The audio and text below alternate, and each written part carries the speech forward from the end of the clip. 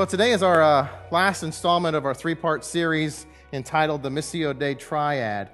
In this series, we were really just kind of trying to communicate that our mission statement, which is Christ Community Culture, that it's integrated and that it's interwoven and intersynced together. They're inseparable. You cannot separate our three missional points.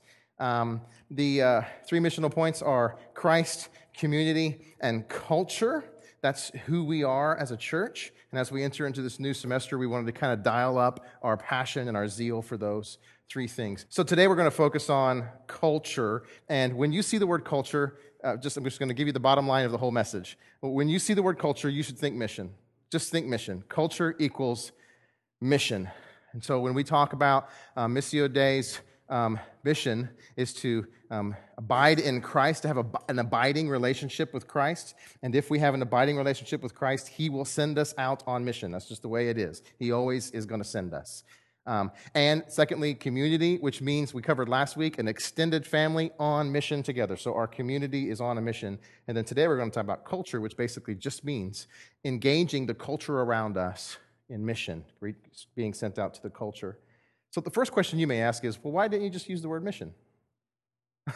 Why did you use the word culture? Why didn't you just say Christ Community Mission? Well, because it doesn't start with a C? Actually, no. There's really more intentional reasons why we chose the word culture over the word missional. And just real quickly, let me tell you why. First, the word culture is kind of like a bad word in our circles. I don't know if you've noticed that or not. In many Christian circles, the word culture just has become kind of a negative thing. You hear people talk about, oh, we're in a culture war, right? Which kind of suggests, if doesn't in fact mean, that the culture is the enemy and we're trying to beat it. And so I don't necessarily think that's true, and I want to use the word culture in a way to redeem it. Secondly, we use the word culture because in the Missio Dei, Christ is sending us into our context, and the context that we are being sent to is a culture. We are being sent into cultures. In fact, the Bible says we've been sent to the ends of the earth, so all of the cultures or the nations of the world. And so the word culture isn't bad, it's good, and we need to enter into all the nations or all the cultures of the world, including the one that you live in. And probably the most important reason why I did not want to use the word mission is because the word mission just has lost its umph. I mean, especially if you've grown up in the church and you've listened to sermons all your life, there's just not much that a pastor can say about mission that will get you up. It's just true. We overuse this word and we use it incorrectly, and it doesn't mean anything to people anymore.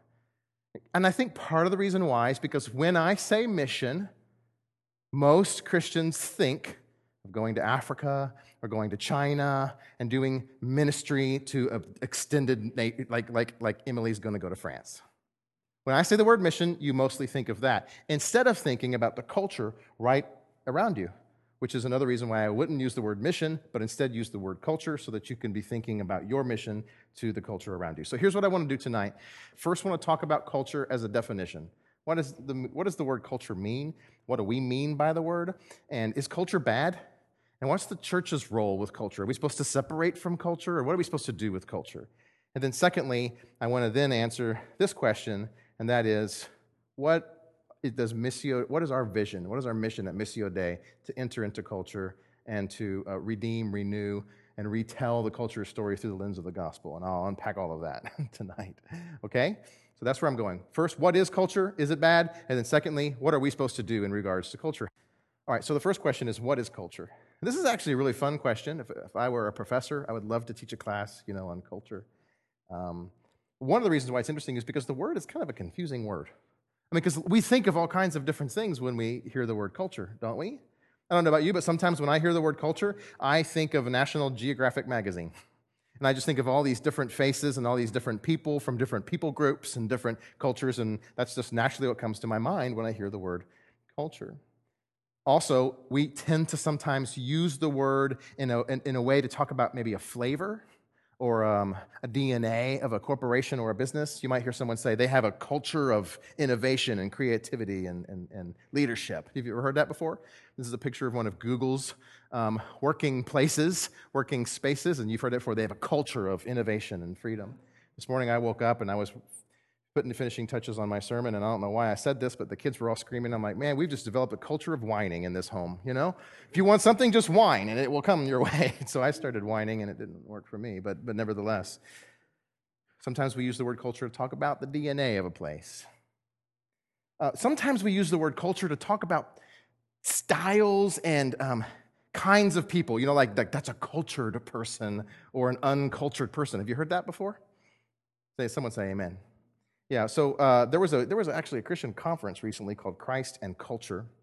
D.A. Carson spoke at that, and he said this about that concept of talking about different cultural elite levels. He says, if a person read Shakespeare, Goethe, Godard, Voltaire, and Flaubert, and listened to Bach and Mozart while reading a slender volume of poetry, all the while drinking a mild Chardonnay, he would be called cultured. You've heard that before, right? But on the flip side, if he read cheap whodunits, or better yet, didn't even read at all, while drinking a beer or a Coke, all the while listening to ska or heavy metal and paying attention to the Xbox screen with the latest violent video game, he would be called uncultured. Is that true? I shared this with my wife, and she goes, I guess we kind of have an uncultured church, don't we? I think most of our people are kind of fit that than the other. So it's just Midwest, I think. We like Xbox and Coke. But we call it soda, right? Soda. I like what D.A. Carson said at the end of that quote. He says, if the shoe fits, you're either cultured or you're not. Here's a simple definition. A simple English definition of culture is a people's way of life, meaning that it's the way that groups do things. Different groups and people may have different cultures. People do things differently. You know this to be true, right? You have family members. If you're married, you have two families in a sense, right? You have his and hers, and aren't they different? They have different cultures in those places. So just for the sake of time, I want you to know that this is our definition of culture. When you see the word culture in the Missio Dei logo, Christ Community Culture, what I mean is a way of life. People's way of life, the way people do things. And what that means is that every single one of us here lives in a different culture. The construction worker works in a place that's a different kind of culture than the school teacher, right?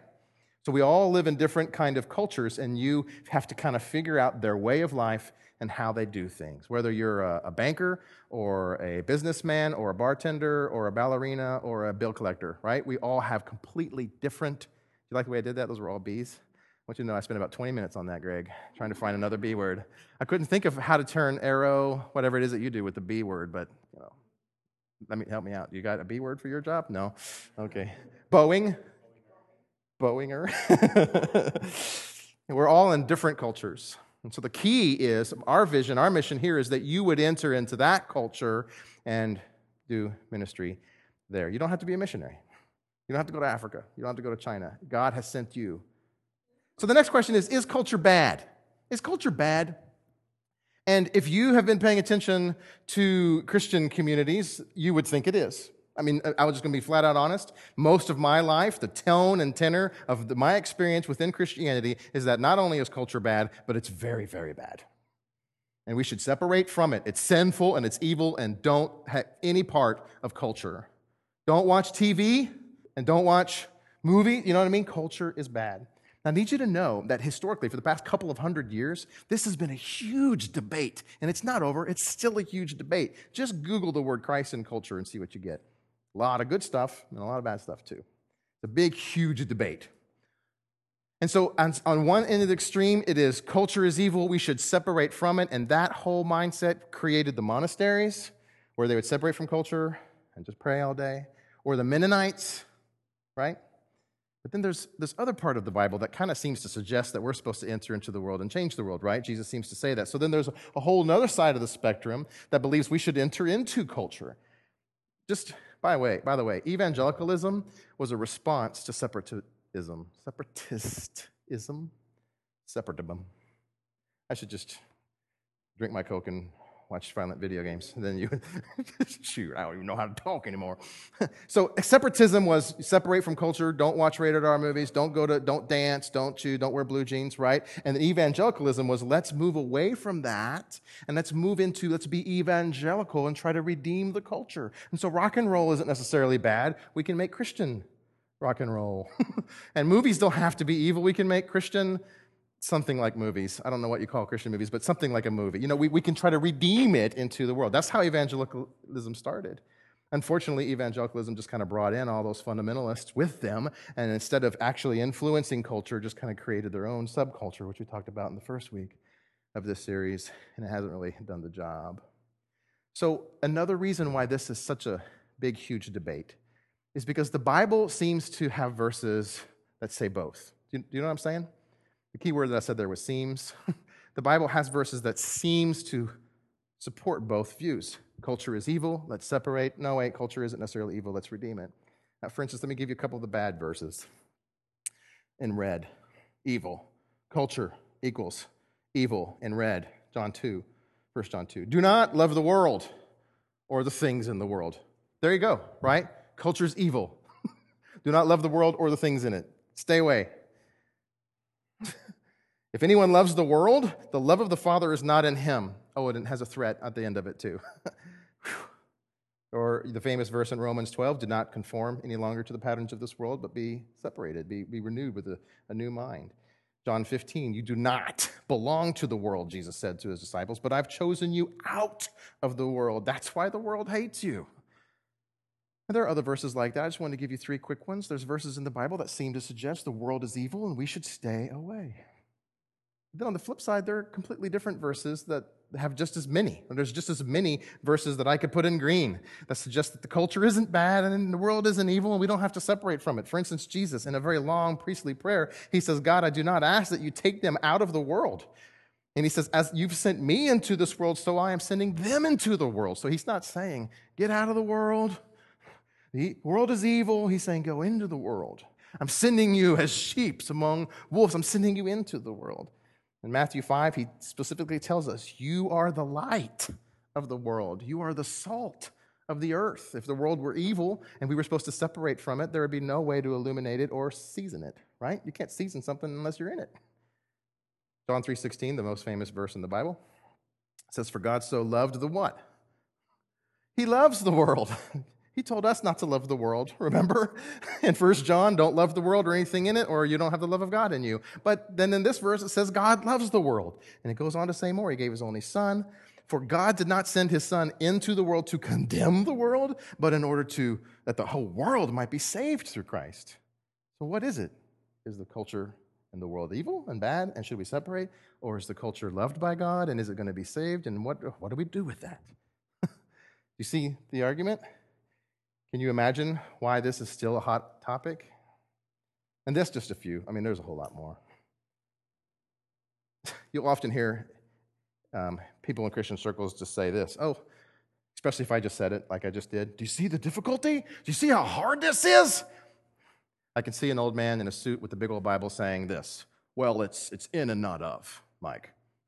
Have you heard that before? It's in and not of. That's what you need there. Because they already have the answer, right? It's in and not of. And this is a motto that Christians often say, but I'm just going to be honest with you, I think it's a horrible motto. I think it's done great disservice to missiology. It confuses people. It doesn't help us missionally. I'll tell you why. First of all, it's completely oversimplified. Well, it's in and not of, Mike, sir. When people say that, I hear in their voice this arrogance that it's so clear. So obvious, it's in and not of. As if we know how to do that. How do you be in and not of? Have you thought about that? I mean, it's not just, it's in and not of. I got the answer. It's so harder, it's so more complex than that. How can you be in the world and not of the world? I'm having a hard time myself. It's not that simple. And then secondly, it steers us away from mission because normally when people say that, they say in and not of, and what they mean is not in at all. We're going to reject the world. We're going to condemn the world. We're going to curse it. We're going to say negative things, and that's how we're going to show that we're not of it. But they're not in it at all. Anyone tracking with me? Can anyone say amen? All right, good. I like what John Piper said. He explains it well. He says, this motto could seem to give the drift, that is the drift away from being missional, because we're in this world, alas, but what we really need to do is make sure that we're not of it. In this way of configuring things, Piper says, the starting place is our unfortunate condition of being in this world. Sigh. And our mission, it appears, is to not be of it.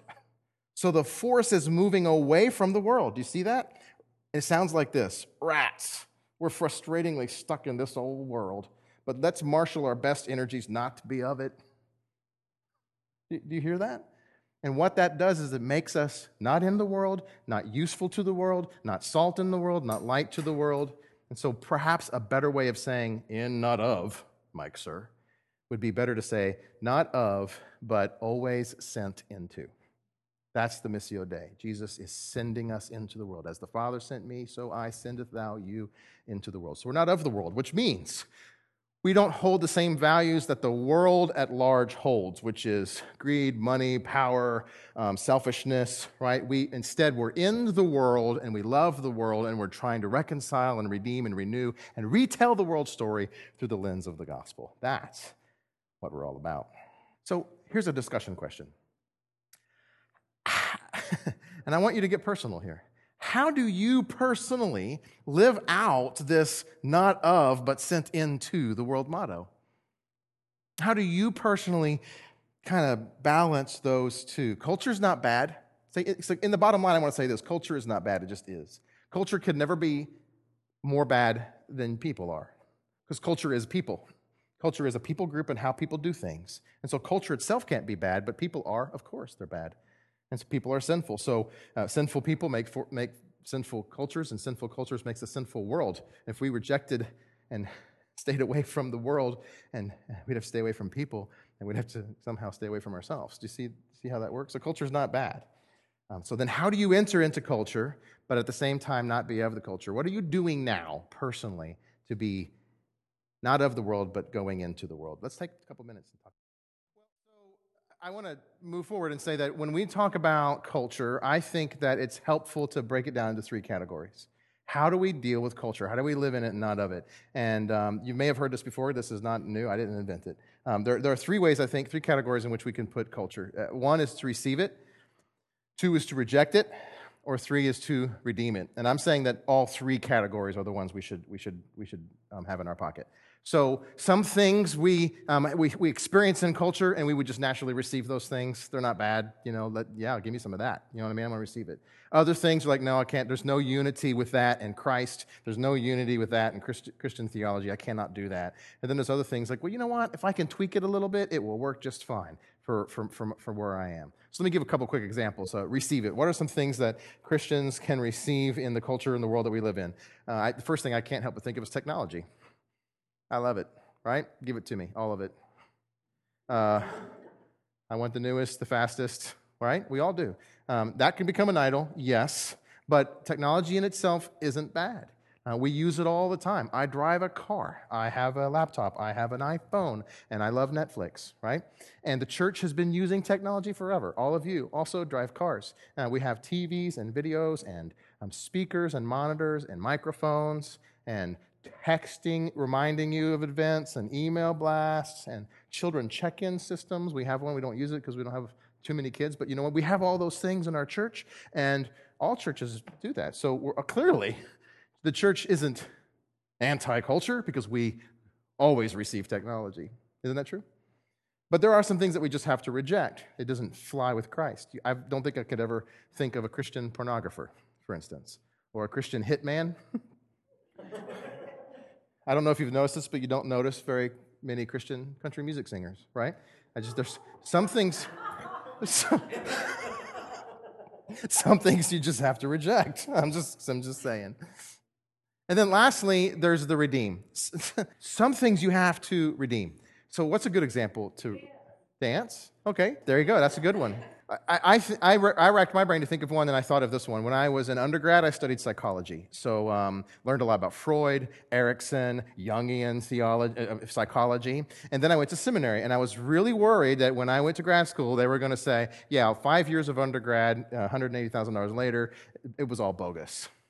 Instead, what you need is to adopt our, Christian psychology books that we have. And I don't know I just imagined they would be like, 700 Club type stuff, you know what I mean? That's what I kind of imagined. But fortunately, and I took the Christian class, and the Christian counseling class, and the first thing the professor said is if you got a psychology degree, because most of you probably do, because most of the time if you think you're going to go into Christian counseling, you would get a psych degree and be in a BA.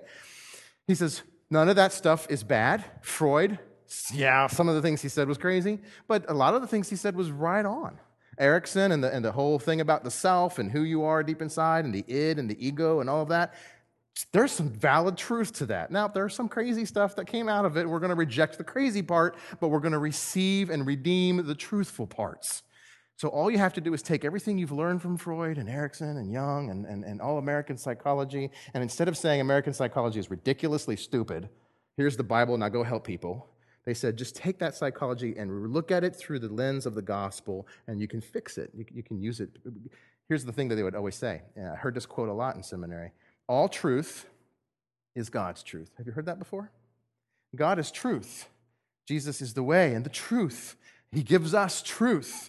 And so if there's something that's out there that's true, then it's God's, right?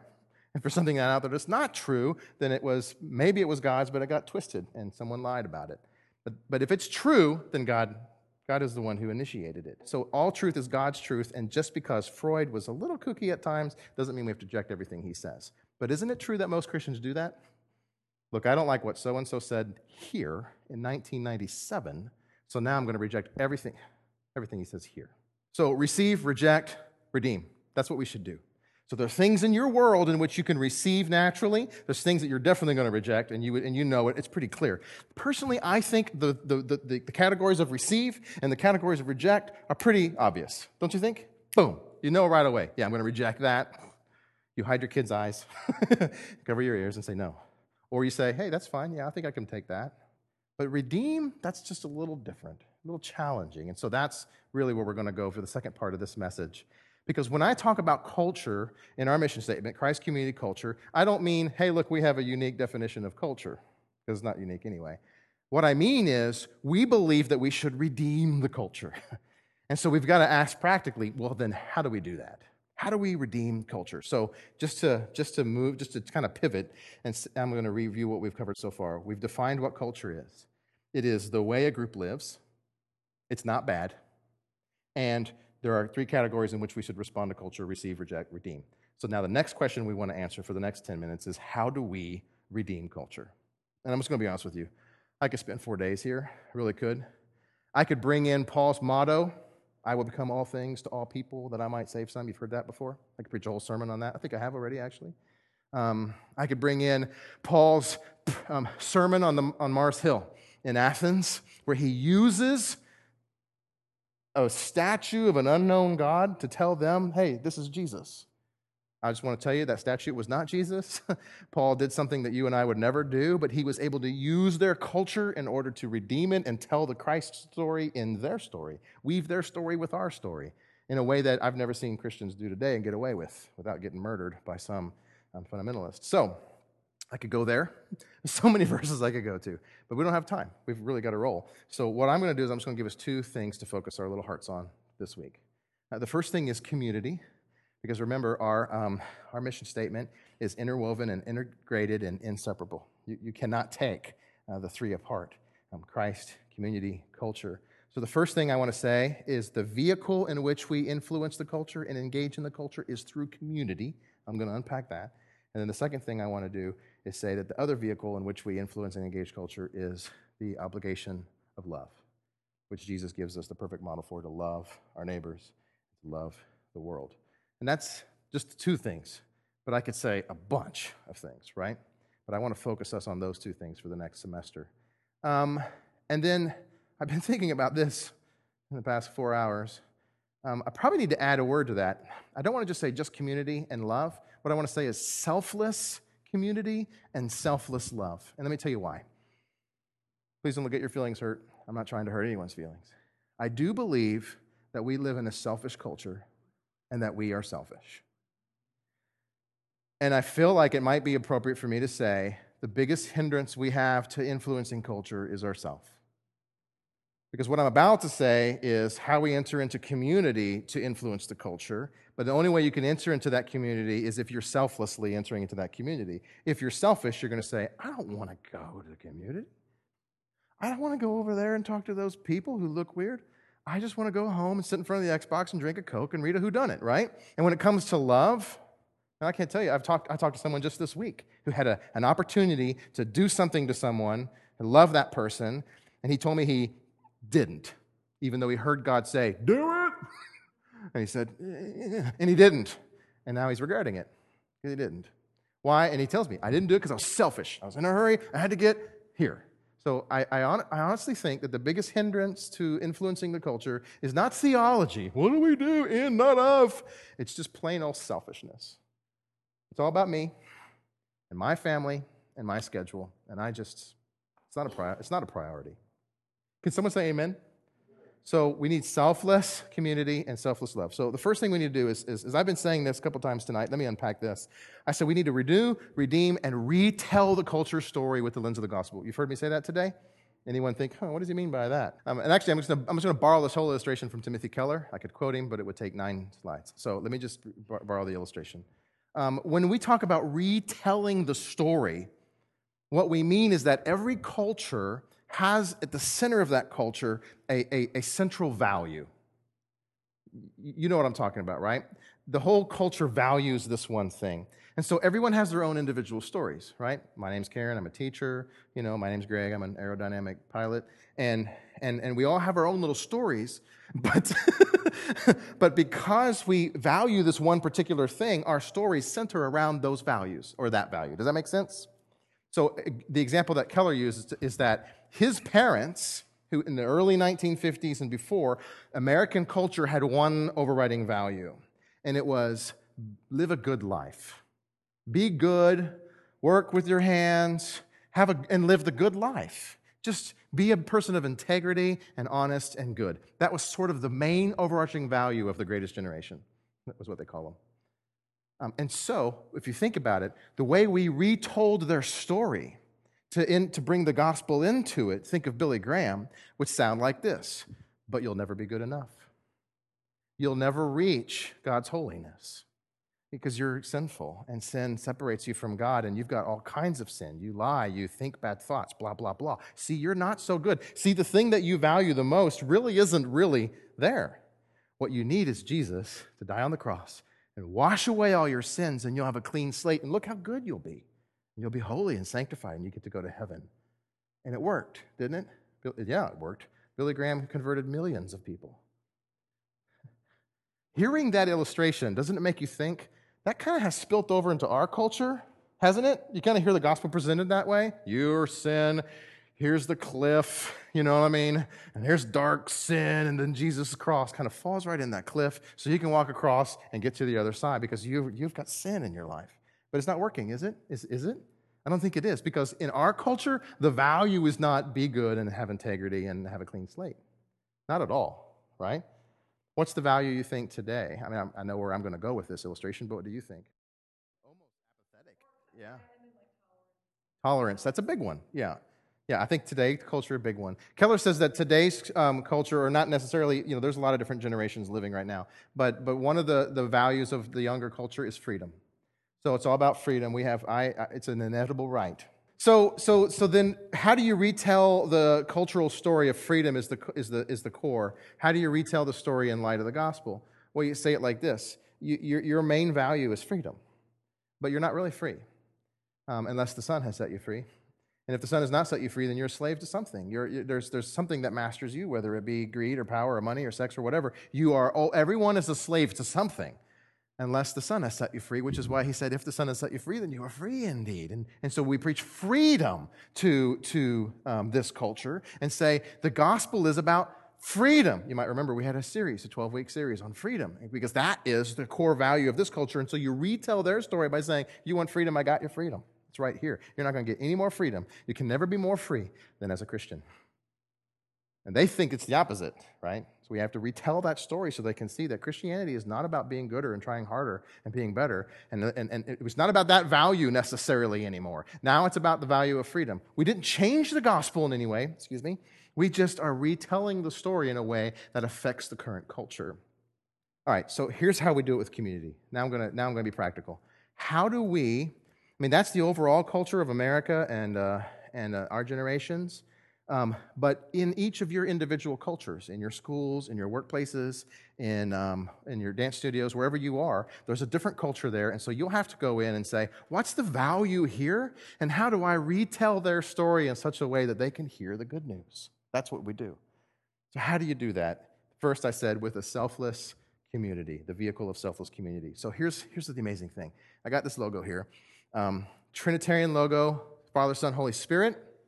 It means that God is Father, Son, Holy Spirit, 3 in 1, okay? One God, 3 distinct persons, Father, Son, and Spirit. But they're one. And so God is 3 in 1, meaning God in himself is a community. Do you see that? It's a community of unity. It's a community. And he created us in his own, someone finish that, image. Thank you. Which means all human beings were created in the image of community.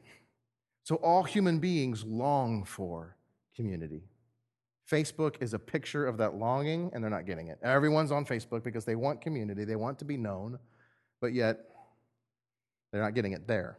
So everyone longs for community. Everyone, not just Christians. Please hear this. It's not just Christians who are the image of God. It is all human beings are made in the image of God. And so the Christians have been called into a special, unique, holy community, but non-Christians also long for community, and can I tell you something? I promise you they're in community somewhere because they want it. Those people in that neighborhood and those people in that neighborhood, they have formed and made their own community. So the first thing we need to do is we need to find community. We need to enter into your culture right now, and you look around and say, where's community happening in my culture? In your dance studio, where's community happening with these moms and dads? In the school, where's community happening with these teachers? Is it happening after work? Do they go to the pub? Do they play golf? Do they have play dates on the weekends? Where is community actually already happening? And then a true sent one just says, I'm going to enter into that community and learn that community and hear their story long enough that I get good at retelling it with the gospel. Does that make sense? I have a friend in another state who I don't believe is a Christian. And they've converted their garage into like a little neighborhood community center. They just said we wanted a place for our neighbors to hang out. And so they put a nice floor in there, put some chairs in there, a television, a refrigerator, and they just open up the garage door, send the kids out in suburbia, on the street there, put the signs, slow kids playing. And then all the neighbors just know already to come over and just hang out. You've got a refrigerator, you've got cool drinks. Here, I'll bring a hot dog or two. My kids can play with your kids, and they just sit there, watch the news, watch the sports, whatever, and just hang out. I'm so envious of what they've got because I think they have better community than most churches that I've been a part of. On Sunday morning, you can drive past their house, and they've got kind of church going on right in there, loosely speaking, right? They've got a community of people, kids. I think it's awesome. If I lived in that state, anywhere near that neighborhood, I personally would find a way that I could get into that community. Hey, I just want to hang out with you guys. Thursday nights, right? I'll be there. I'll bring my kids. Get around the fire pit, roast some hot dogs, just hang out. And then eventually, I would be there long enough that I could hear their stories and I could retell their stories with the gospel. But you know what this means? It means I can't be selfish. It means I'm going to have to say, it's Thursday, I'm tired, I have to put the kids in the car and I have to go over there. And I can't just do it once. Hey, do you remember that one time when Michael came? Yeah, that was cool. No, it's got to be almost every stinking week for them to start to know you and trust you and like you. And I need you to hear another thing, too. I'm not saying I would go in there and steal that community and turn it into a Bible study. Okay? That's not what I'm saying. Hey, I've been coming here a couple of weeks. Don't you think we should turn this into a Bible study? That'd be cool. Get out of here, buddy. You know what I mean? That's exactly what they would do. And I'm not saying I would go in there and secretly, snipe out every person and make them Christians. Got them all. Now it's a Bible study. No, I would just go in there, love those people, know those people. They're not projects. They're my friends. And then eventually I can re-say, you know what? I see this high value amongst you guys. And do you know what the Bible says about that? You have a high value of children. You know what God says about children? And there's just a way in which you can tell the story. That's what being missional means. Other examples. It used to be the pub, right? Or a place that people just go and they're regulars at. You want to go where people, no, troubles are all the same, right? You could just go there. You could just go to Cheers every week and you get to know Norm, and eventually you could retell his story. Clubs, gardening clubs, book clubs, fight clubs, Dave. I mean, if you want to get in one. I mean, these are okay. You're not allowed to talk about it. There are clubs like that, and you can get into a club, and those clubs exist primarily because people long for community. That's just the truth. And you can be in that club long enough, and you can start to tell the story. You see what I'm saying? We're doing it here at Missio Dei recently through sports. By the way, sports is a huge community. You get on a sports team, and you've got community immediately. And so we had a block party for the community next door, and they came over. And I found out from these two guys that they already have a community, and their community was softball. They play softball every week. And they said, you guys have a softball team? Maybe we can play against you sometime. I said, well, I don't think we have enough people to make a team, but maybe we have enough people to get on a team with you and play with you. And so see what we did? We joined their community. We entered into their community, and now we play softball with about 12 or 15 people from this neighborhood, and we just play softball every Sunday night with them, and it's a blast. So that's how you do it. You find community, you join it, and you begin to tell the gospel story in their language. But sometimes you look in your little community, you look in your little culture, and you don't find community. Some of you might be thinking that right now. Okay, so I have a culture, at my workplace, and I don't know that anyone really has community. I can promise you this: they want community. They want it badly. So then if that's the case, then you need to find out, do they have it? And if sometimes you'll go with them, you find out Sheila, she goes to yoga every Thursday night. Okay, well, I'm going to go to, I hope you can do this. I don't think I could do this, but go do yoga, you know what I mean? Put your left foot on the small of your back, you know what I mean? And relax. I don't know that I could do that, right? But you could go into yoga with your friend Sheila, and you might find out, you know what? I think she does this for community, but she doesn't get community here. She comes, she does yoga, and she leaves. I don't think she might say hi to a few people. So she has a counterfeit community. So what I need to do, and what you need to do at that point, is you need to create community. If there's no community, then you need to create it for them. So there's different ways you can do this. You can continue to go to yoga class, but you can just be the life of the party. Hey, how y'all girls doing? Y'all want to go out for a popsicle afterwards? Let's go. You know what I mean? And then you kind of create community, all right? If you don't have that personality, then of course you're not going to do that because that would be awkward. But there's other things you can do. You could have parties at your house. You can get people together. This is the easiest thing to do. Just host a party and invite your neighbors and your friends and your family and your coworkers, and then boom, you got community. But can I tell you this? You can't do it just once. Remember that one time we had a party at your house? Yeah, that was cool. You've got to overdo it. You got to overdo it. You got to do it so often that the people feel comfortable in your home. This is a safe place. I like your home. That way, next time they're over at your home, they might spill their beans and say, I think my wife's going to leave me, or I think that I have an addiction problem. You have to do this a lot. I don't know if you've noticed this or not, and this is in no way a boast. This is because we're church planters, and this is my job. But you might have noticed that Kelly and I throw a lot of parties. Have you noticed that? I mean, every excuse we have to throw a party, we're inviting you over, and I expect you to be there. But don't I? And if you're not, I understand. You don't have to, but I'd love for you to be there. And when you're there, you'll notice there's some neighbors, and there's some family members, and we haven't had coworkers in a while, but my wife's back in work now, so pretty soon there's going to be some all of Kelly's old coworkers are already here, and so we're trying to get new coworkers to come on in. Am I right? And then you just keep doing it, and then eventually people know I can go to their home. And that's my community. So if you enter into your culture, look for community and join it. That's going to cost you a lot: time, energy, emotion. If you don't see community, then you have to create it. That's going to cost you even more time and money to host parties. But the question is do you want to be on mission, or do you want to continue to be a Christian? Period. And the last one is this: love. A new command I give you, love, Jesus said. We have to selflessly love the community, love the culture that we're in. And Jesus gives us all kinds of examples, doesn't he? He loves the prostitutes, which would be scandalous in our day. It wasn't his. He loves tax collectors. He loves centurions. He loves lepers and touches them. He shows compassion and love, and it changes them immediately. He gives us the example to his disciples, and he says, "A new command I give you, love one another. As I loved you, so must you love one another. And listen to this, by this everyone will know that you are my disciples if you love one another."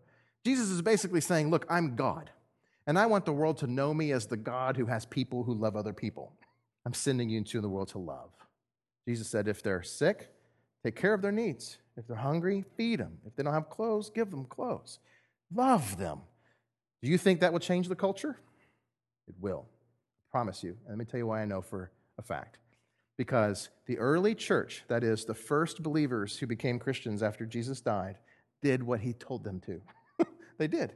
He said, go love the poor, go take care of the needs of the sick, go give clothes to those without clothes. And they did it, and Christianity exploded. It was a movement. You've heard the old saying, Rome wasn't built in a day, right? But it was practically converted overnight to Christianity because of their love. Rodney Stark was a non-Christian anthropologist when he wrote the book, The Rise of Christianity. That book changed my life. He says in this book that Christianity rose so fast in the Roman Empire because it was a movement of people who had a culture-changing kind of love. They didn't have to build the church. They just had to infuse Rome with Christian gospel. And then, boom, it was converted overnight. Listen to this quote. Christianity revitalized life in Greco-Roman cities by providing new norms and new kinds of social relationships able to cope with many urgent problems. To cities filled with homeless and impoverished people, Christianity offered charity as well as hope. So there were some cities like Ephesus or Colossae. The Christians quickly moved into there, and those cities had a lot of homelessness. They quickly offered food and hope messages, not just physical, but spiritual as well. You often hear this battle within evangelicalism. What are we supposed to do? Both! Duh. To cities filled with newcomers and strangers, Christianity offered an immediate basis for attachment. I love this. Corinth was a port city. So many new people living in there. For a city like that, look, there are a bunch of people who don't know anybody. Christians moved in and said, you don't have any friends? I'll be your friend.